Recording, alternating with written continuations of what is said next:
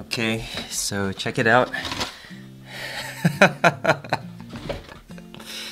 I forgot that I was making some toast.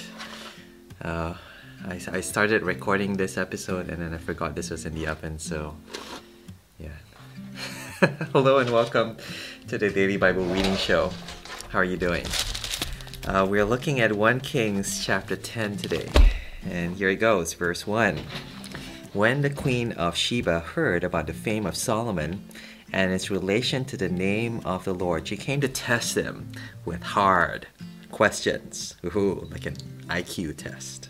Arriving at Jerusalem with a very great caravan, with camels carrying spices, large quantities of gold and precious stones, she came to Solomon and talked with him about all she had on her mind. Verse 3, Solomon answered all her questions. Ooh, nothing was too hard for the king to explain to her. Like, sup, soya. So easy, all these questions for him. When the queen of Sheba saw all the wisdom of Solomon and the palace he had built, the food on his table, obviously not this, the seating of his officials, the attending servants in their robes, his cupbearers, and the burnt offerings he made at the temple of the Lord, she was overwhelmed. Oh, wow, look at this, not just your wisdom, but all the things that come from your wisdom, your wealth, in other words. Verse 6, she said to the king, the report I heard in my own country about your achievements and your wisdom, it is true.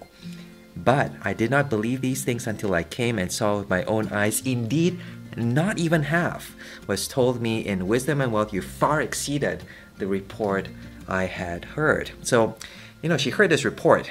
Solomon, rich guy, smart guy, didn't believe it. Too good to be true. She went to check it out.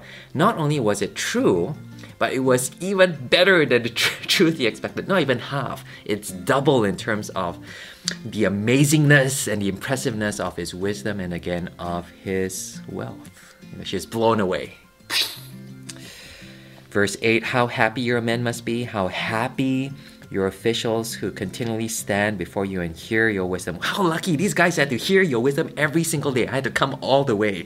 But these guys, they bask in your greatness. Verse 9, praise be to the Lord your God, who has delighted in you, and placed you on the throne of Israel. Because of the Lord's eternal love for Israel, he has made you king to maintain justice and righteousness. And she recognizes, the reason why you have this wealth, this wisdom, is because God is blessing his people. He loves his people, so he's given them a king through whom he gives this blessing, a king who's wise, who can maintain this justice and righteousness. And so she praises God for this king. And so there's a kind of integrity in this queen. She hears this report, but she checks it out for herself. And when she sees how true it is, she praises God. Isn't that amazing? Yeah. Okay. Verse 8 is interesting because she says, how happy your officials. And so she's again saying, you guys are so lucky. Maybe turning to the courtiers, his officials in his court. You guys get to hang out with this amazing guy. But there's something a bit worrying about that, because she praises the people who have direct contact with him. Solomon is meant to be a blessing to all the people, but his wisdom is only seemingly affecting the people who are close to him. Solomon is supposed to be rich and the land is supposed to be blessed in his wealth, but the wealth seems to be reflected in the palace, in the place where he resides as king. It mentions later on even his throne. And so it's a rich man kind of richness. It's almost like a poor neighborhood, but then you have this mansion in the middle of that neighborhood. Solomon seems to be accumulating this wealth around himself. And that's kind of the picture of the entire chapter, which talks about his wealth in terms of just one thing, in terms of gold. So you hear this word again, gold. Verse 14, the weight of the gold that Solomon received yearly was 666 talents. And this idea of a yearly increase of his wealth in terms of gold. Everyone kept increasing his wealth. He made, verse 16, 200 large shields of hammered gold. So even his army had gold. To just show not just how protected they were, all these shields, but how much bling they had. This was a rich army. Imagine gold tanks, that kind of thing. Verse 18, the king made a great throne inlaid with ivory and overlaid with fine gold. Even his chair, had gold in it. And verse 21, all of King Solomon's goblets were gold. All the household articles were pure gold. Nothing was made of silver. Only gold. Why? Because silver was considered of little value in Solomon's days. So it's again, a rich man's picture of wealth. Everything is LV or Givenchy or Hugo Boss, that kind of thing. And that's how oh wow, that guy is really, really rich. But it makes you go again, is this the kind of wealth that God wants to show in terms of his generosity and maybe even his sacrifice through this king? Verse 23, King Solomon was greater in riches and wisdom than all the other kings of the earth. He was number one in terms of the rich man list. Now what's interesting is, it talks about gold, gold, gold again. He's a rich man, he has lots of gold. But the way the chapter ends is so interesting because it starts talking about his horses, horses, horses. So verse 26, Solomon accumulated chariots and horses. Yay, horses. He had 1,400 chariots and 12,000 horses, which he kept in the chariot cities. So there are all these cities just for these horses, and also with him in Jerusalem. Verse 28, Solomon's horses were imported from Egypt and from Kuwait. You think of imported cars. Solomon imported horses all the way from Egypt. And they're really expensive. A chariot from Egypt was 600 shekels of silver and a horse were 150. And he had so many of these horses. And he also exported them to the kings of the Hittites and the Arameans, it ends. And so it's really interesting because Solomon's wealth is displayed in terms of gold and horses. Why? It's meant to be a warning to us. Hey, this might not be the kind of king God wants us to see in terms of God's king, God's wealthy king. And we get this from Deuteronomy because years and years and years ago, Moses gave a warning about the king. And this is Deuteronomy chapter 17. And down here it talks about the king. Moses warns us about the king.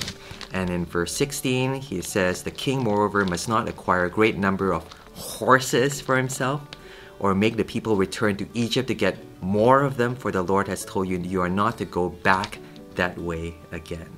And what does Solomon have? He has lots of horses, and these horses come from Egypt. It's a direct violation against the warning in Deuteronomy chapter 17. And it goes on. Verse 17, he must not take many wives, or his heart will be led astray. He must not accumulate large amounts of silver and gold. It's really, really so obvious here. It's talking about this warning, three kinds of warnings that you're not meant to accumulate if you're the king. Number one, horses. Number two, wives. Number three, gold. And Solomon is accumulating number one and number three, the gold and the horses, and all that's left is the accumulation of wives that will lead his heart astray. And you know what? That happens. Eventually that happens to Solomon. He strikes all three down in terms of God's warning to him as the king. What do we see here? There are some things that the king does that the king should not do. And God tells him that. And when they obviously accumulate all this wealth and this blessing for themselves, that's when you need to go, hey, there's a warning sign there. And maybe for us even, when God blesses us with something, maybe that blessing is not for us to accumulate for ourselves, for our own status, for our own CV, but it's meant to be distributed to bless others, so that it's meant to be held with an open hand so that others around us will be blessed. Others around us will be receiving this gift and this generosity that God has given through us. So that's one thing. But secondly, it points forward to the kind of king that we have in Jesus Christ. Because I'm not sure if you noticed, Jesus had no horses. Well, he rode in on a donkey once. But he had no possessions. He had no gold to speak of. He had no bling around him. If anything, on the cross, he was stripped of everything, including his dignity. And that's how you know he's God's king. He's the king who has everything but gave it all up for us. He humbled himself to God's will, even to die on the cross, so that we would be blessed with God's riches of adoption, of forgiveness, and blessings in eternal life. That comes through this King who dies so that we might live, this King who is poor so that we might be rich in his blessing and forgiveness and acceptance as sons and daughters of God. That's Jesus, and that's God's true King. Heavenly Father, thank you so much that even Solomon, in his maybe mistakes and foolishness in gathering this wealth to himself, can point us forward to the true King that we can see in Jesus Christ. Thank you that he is so generous, so humble, so sacrificial in giving up his glory that we might receive his grace and forgiveness through the cross. We thank you and praise you in Jesus' name. Amen. Okay, so this is what happens when you try to film the Daily Bible Reading Show and forget that you have something in the oven.